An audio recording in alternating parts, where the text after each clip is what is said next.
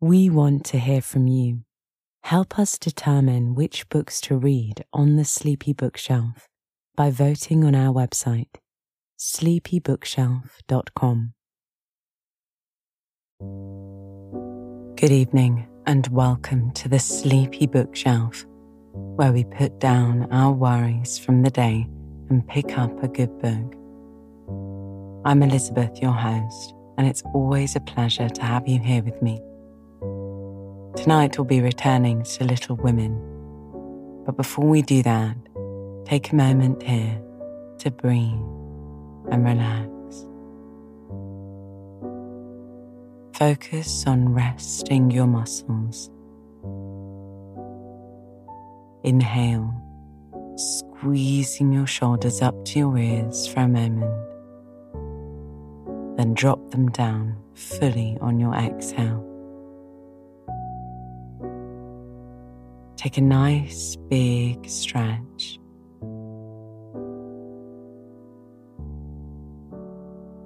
Now focus on clearing your mind. Inhale deeply and gather together any worries or concerns. Now exhale fully and let them all go.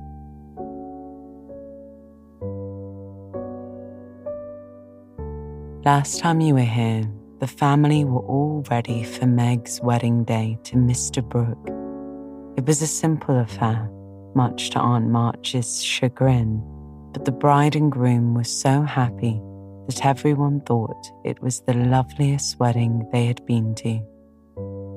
At the end of the day, Meg had a tearful goodbye with her mother and walked away with her new husband to start her sweet married life in her sweet little house. Amy was budding into a true artist, trying her hand at all sorts of mediums. She had been going to a professional art class paid for her by Aunt March, where she had met some particularly wealthy young women. As she so desperately wanted to move in these social circles, she invited them all to her home for an artistic fete. She had convinced her mother that she would supply the banquet and hire the buggy to take the group out into the countryside nearby to sketch and paint with her own money. She wanted to wrangle in help from the whole family, and Jo was determined to talk her out of it. However, invitations were sent nonetheless, and Amy had her mind set. Tonight we pick our story up with Amy making her preparations. So just close your eyes and listen to the sound of my voice.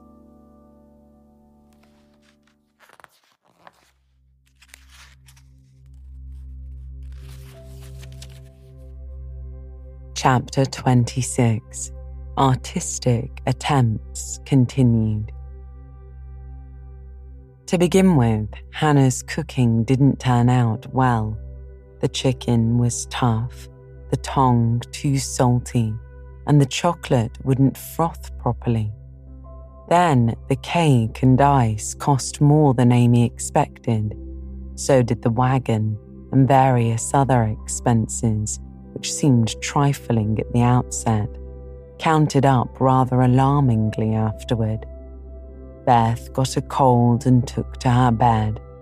Meg had an unusual number of callers to keep her at home, and Jo was in such a divided state of mind that her breakages, accidents, and mistakes were uncommonly numerous, serious, and trying. If it was not fair on Monday, the young ladies were going to come on Tuesday, an arrangement which aggravated Jo and Hannah to the last degree. On Monday morning, the weather was in that undecided state which is more exasperating than a steady pour. It drizzled a little, shone a little, blew a little, and didn't make up its mind till it was too late for anyone else to make up theirs. Amy was up at dawn, hustling people out of their beds and through their breakfasts, that the house might be got in order. The parlour struck her as looking uncommonly shabby, but without stopping to sigh for what she had not, she skillfully made the best of what she had, arranging chairs over the worn places in the carpet, covering stains on the walls with homemade statuary, which gave an artistic air to the room, as did the lovely vases of flowers Jo scattered about. The lunch looked charming, and as she surveyed it, she sincerely hoped it would taste well and that the borrowed glass, china, and silver would get safely home again. The carriages were promised. Meg and Mother were all ready to do the honours. Beth was able to help Hannah behind the scenes. Jo had engaged to be as lively and amiable as an absent mind and aching head, and a very decided disapproval of everybody and everything would allow. And as she wearily dressed, Amy cheered herself with anticipations of the happy moment when, lunch safely over, she should drive away with her friends for an afternoon of artistic delights, for the cherry bounce and the broken bridge were her strong points. Then came the hours of suspense, during which she vibrated from parlour to porch, while public opinion varied like the weathercock. A smart shower at 11 had evidently quenched the enthusiasm of the young ladies who were to arrive at 12, for nobody came, and at 2, the exhausted family sat down in a blaze of sunshine to consume the perishable portions of the feast, that nothing might be lost. "No doubt about the weather today. They will certainly come, so we must fly around and be ready for them," said Amy as the sun woke her next morning. She spoke briskly, but in her secret soul she wished she had said nothing about Tuesday, for her interest, like her cake, was getting a little stale. "I can't get any lobsters, so you'll have to do without salad today," said Mr. March, coming in half an hour later with an expression of placid despair. "Use the chicken then. The toughness won't matter in a salad," advised his wife. "Hannah left it on the kitchen table a minute, and the kittens got at it. I'm very sorry, Amy," added Beth, who was still a patroness of cats. "Then I must have a lobster. The tongue alone won't do," said Amy decidedly. "Shall I rush into town and demand one?" asked Jo, with the magnanimity of a martyr. "Oh, you'd come bringing it home under your arm without any paper, just to try me. I'll go myself," answered Amy, whose temper was beginning to fail. Shrouded in a thick veil and armed with a genteel travelling basket, she departed, feeling that a cool drive would soothe her ruffled spirit and fit her for the labours of the day. After some delay, the object of her desire was procured, likewise a bottle of dressing to prevent further loss of time at home, and off she drove again, well pleased with her own forethought. As the omnibus contained only one other passenger, a sleepy old lady, Amy pocketed her veil and beguiled the tedium of the way by trying to find out where all her money had gone to. So busy was she with her card full of refractory figures that she did not observe a newcomer who entered without stopping the vehicle. till a masculine voice said, "Good morning, Miss March," and looking up, she beheld one of Laurie's most elegant college friends. Fervently hoping that he would get out before she did, Amy utterly ignored her basket at her feet and congratulating herself that she had on her new travelling dress, returned the young man's greeting with her usual suavity and spirit. They got on excellently, for Amy's chief care was soon set at rest by learning that the gentleman would leave first, and she was chatting away in a peculiarly lofty strain when the old lady got out.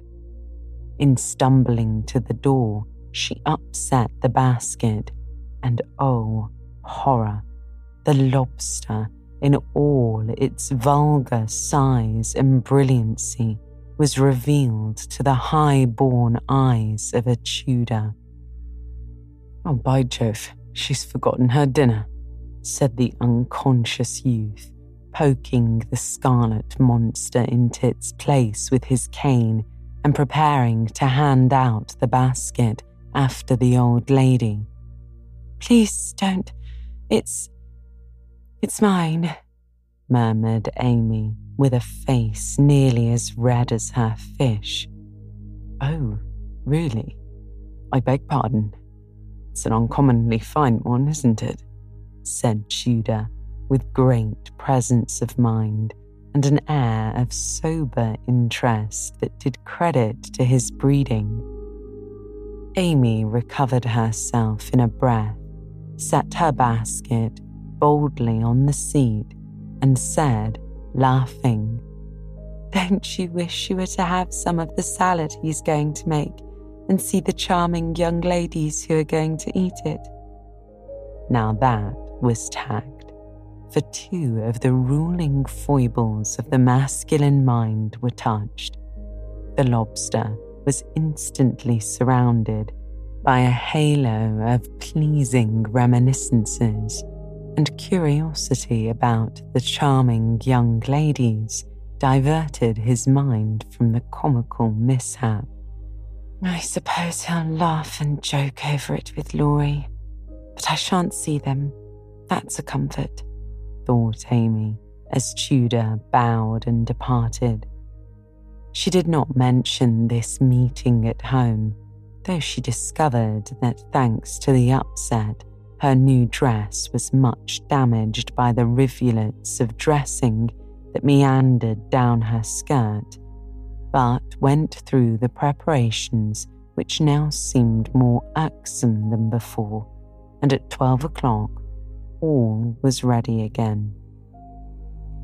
Feeling that the neighbours were interested in her movements, she wished to efface the memory of yesterday's failure by a grand success today.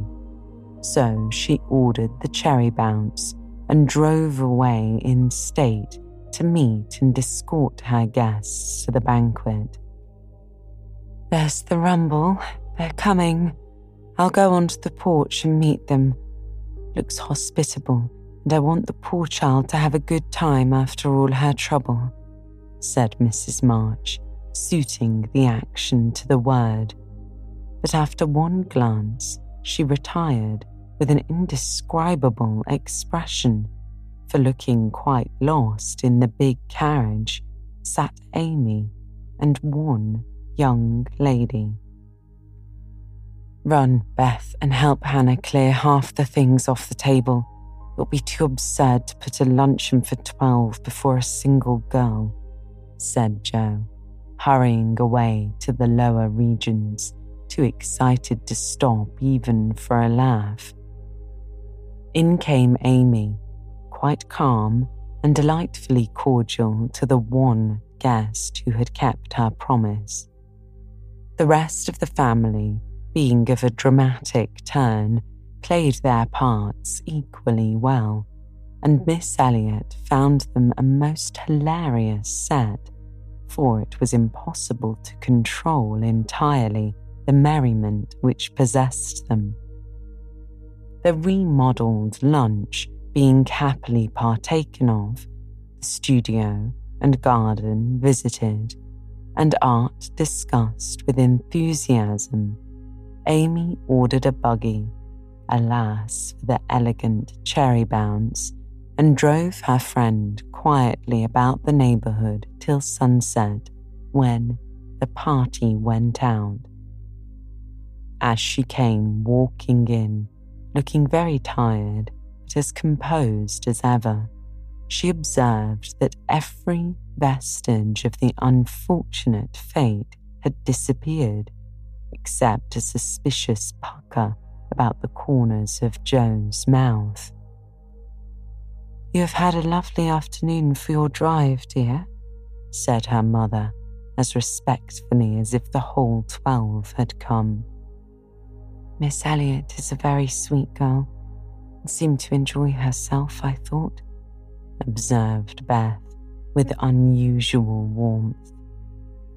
"Could you spare me some of your cake? I really need some. I have so much company and I can't make such delicious stuff as yours," asked Meg soberly. "Take it all. I'm the only one here who likes sweet things, and it will mould before I can dispose of it," answered Amy with a sigh, thinking of the generous store she had laid in for such an end as this. "It's a pity Laurie isn't here to help us," began Joe as they sat down to ice cream and salad for the second time in 2 days.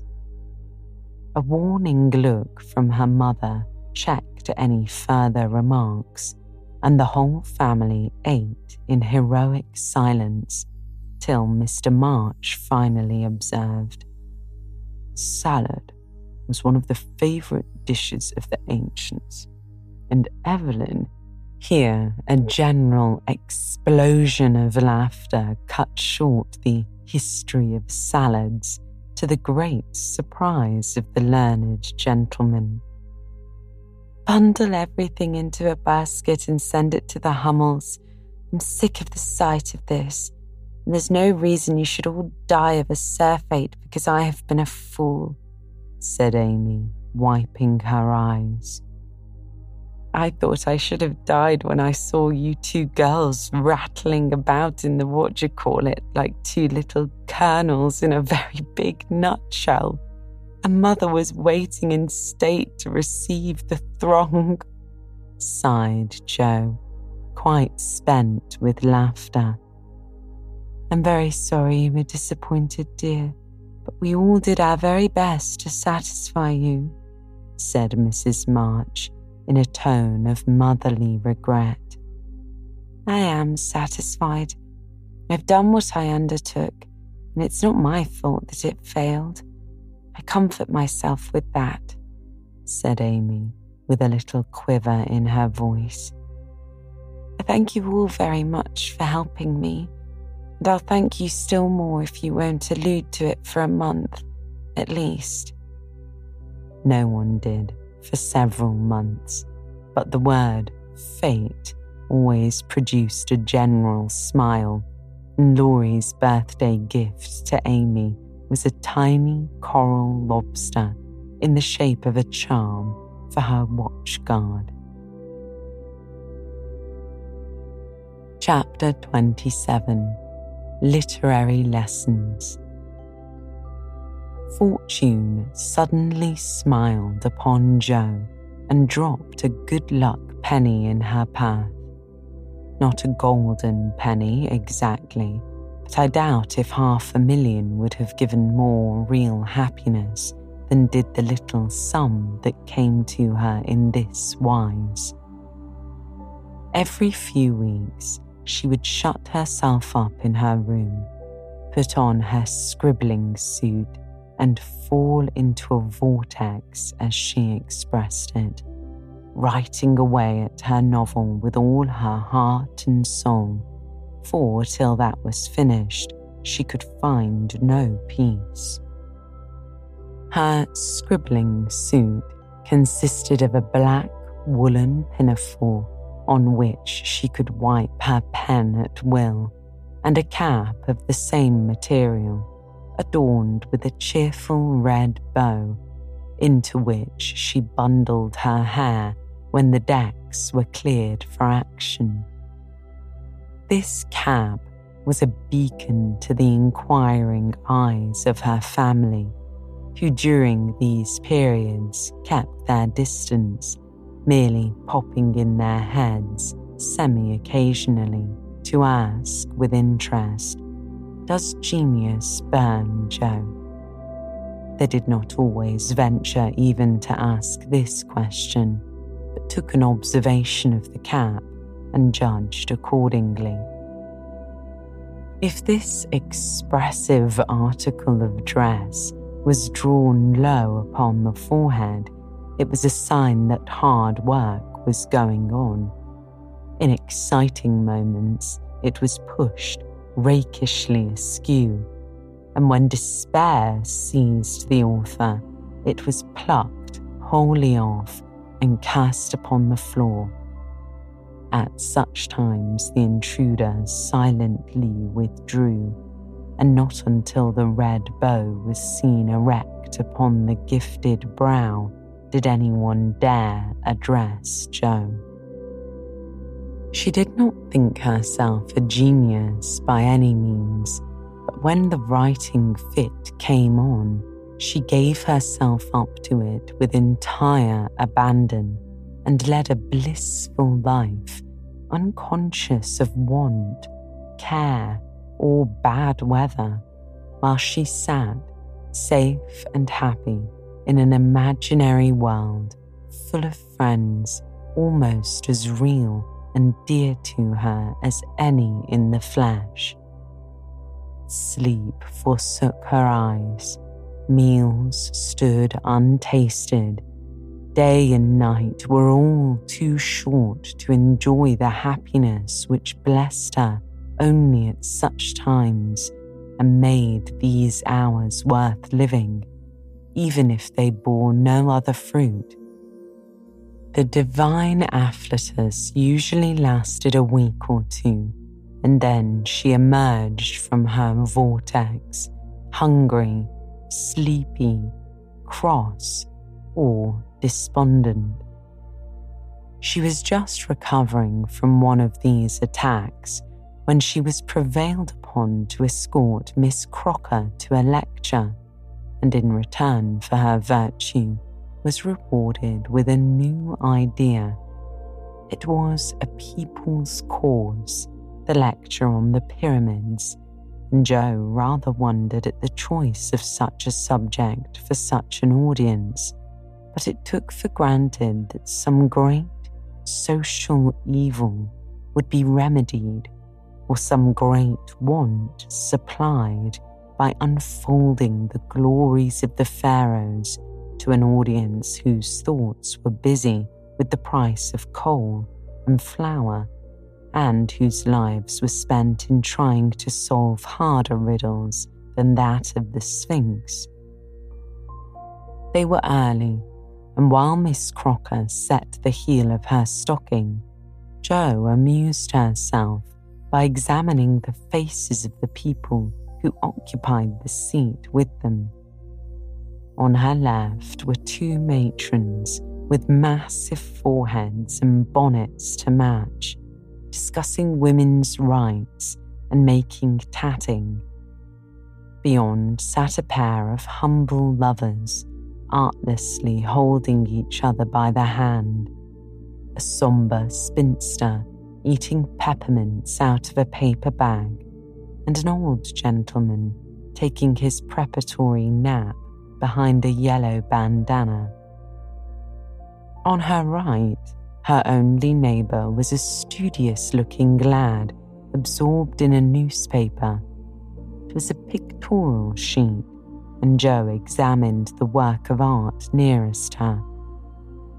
Pausing to turn a page, the lad saw her looking, and with boyish good nature offered his half of the paper, saying bluntly, "Want to read it?" That's a first-rate story. Jo accepted it with a smile, for she had never outgrown her liking for lads, and soon found herself involved in the usual labyrinth of love, mystery, and murder, for the story belonged to that class of light literature in which the passions have a holiday, and when the author's invention fails, a grand catastrophe clears the stage of one half of the dramatic's personnel, leaving the other half to exult over their downfall. Prime, isn't it? Asked the boy as her eye went down the last paragraph of her portion. I think you and I could do as well as that if we tried, returned Jo, amused at his admiration of the trash. I should think I was a pretty lucky chap if I could. She makes a good living out of such stories, they say. And he pointed to the name of Mrs. S.L.A.N.G. Northbury under the title of the tale. Do you know her? Asked Jo with sudden interest. No, but I read all her pieces, and I know a fellow who works in the office where this paper is printed. Do you say she makes a good living out of stories like this? And Jo looked more respectfully at the agitated group and thickly sprinkled exclamation points that adorned the page. Guess she does. She knows just what folks like and gets paid well for writing it. Here the lecture began, but Jo heard very little of it, for while Professor Sands was prosing away about Belzoni, chops, scarabaei and hieroglyphics, she was covertly taking down the address of the paper and boldly resolving to try for the $100 prize offered in its columns for a sensational story. By the time the lecture ended and the audience awoke, she had built up a splendid fortune for herself, not the first founded on paper, and was already deep in the concoction of her story, being unable to decide whether the duel should come before the elopement or after the murder. She said nothing of her plan at home, but fell to work the next day, much to the disquiet of her mother, who always looked a little anxious when genius took to burning. Jo had never tried this style before, contenting herself with very mild romances for the local paper. Her experience and miscellaneous reading were of service now, for they gave her some idea of dramatic effect and supplied plot, language, and costumes. Her story was as full of desperation and despair as her limited acquaintance with those uncomfortable emotions enabled her to make it, and having located it in Lisbon, she wound up with an earthquake as a striking and appropriate denouement. The manuscript was privately dispatched, accompanied by a note modestly saying that if the tale didn't get the prize, which the writer hardly dared expect, she would be very glad to receive any sum it might be considered worth. 6 weeks is a long time to wait, and still longer time for a girl to keep a secret, but Jo did both and was just beginning to give up all hope of ever seeing her manuscript again when a letter arrived which almost took her breath away, for on opening it, a check for $100 fell into her lap. For a minute, she stared at it as if it had been a snake. Then she read her letter and began to cry. If the amiable gentleman who wrote that kindly a note could have known what intense happiness he was giving a fellow creature, I think he would devote his leisure hours, if he has any, to that amusement. For Joe valued the letter more than the money because it was encouraging, and after years of effort, it was so pleasant to find that she had learned to do something, though it was only to write a sensation story. A prouder young woman was seldom seen than she, when, having composed herself, she electrified the family by appearing before them with the letter in one hand, the cheque in the other, announcing that she had won the prize. Of course, there was a great jubilee, and when the story came, everyone read and praised it, though after her father had told her the language was good, the romance fresh and hearty, and the tragedy quite thrilling, he shook his head and said in his unworldly way, "You can do better than this, Joe. Aim at the highest. Never mind the money." "I think the money is the best part of it. What will you do with such a fortune?" asked Amy, regarding the magic slip of paper with a reverential eye.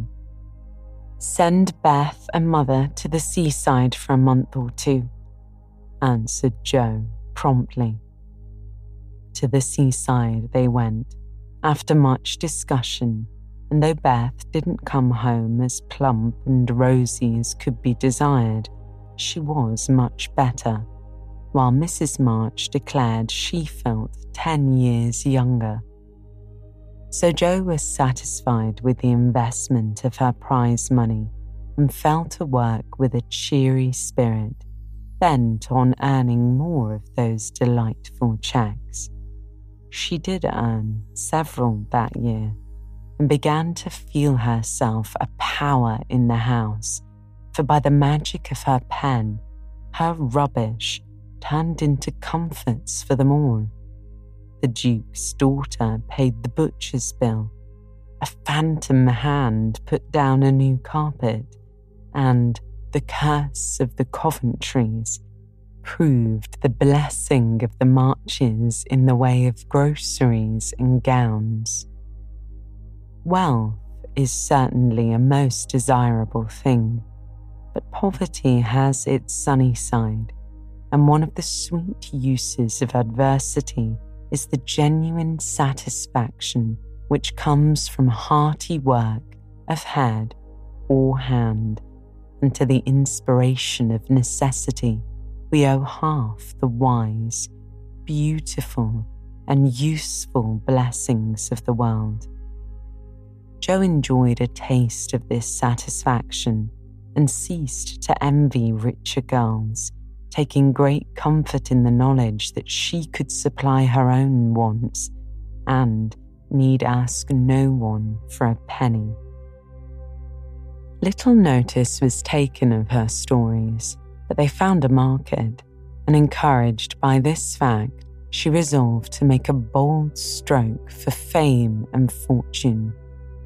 Having copied her novel for the 4th time, read it to all her confidential friends, and submitted it with fear and trembling to 3 publishers, she at last disposed of it on condition that she would cut it down 1/3 and omit all the parts which she particularly admired. Now I must either bundle it back into my tin kitchen to mould, pray for printing it myself, or chop it up to suit purchases and get what I can for it. Fame is a very good thing to have in the house. Cash is more convenient, so I wish to take the sense of meeting on this important subject, said Joe, calling a family council. Don't spoil your book, my girl, for there is more in it than you know. The idea is well worked out. Let it wait and ripen, was her father's advice, and he practiced what he preached, having waited patiently 30 years for fruit of his own to ripen, and being in no haste to gather it even now when it was sweet and mellow. It seems to me that Joe will profit more by taking the trial than by waiting, said Mrs. March. Criticism is the best test of such work, for it will show both unexpected merits and faults, and help her do better next time. We are too partial. The praise and blame of outsiders will prove useful, even if she gets but little money. Yes, said Jo, knitting her brows. That's just it. I've been fussing over the thing so long I really don't know whether it's good, bad, or indifferent. It will be a great help to have cool, impartial persons take a look at it and tell me what they think of it. I wouldn't leave a word out of it.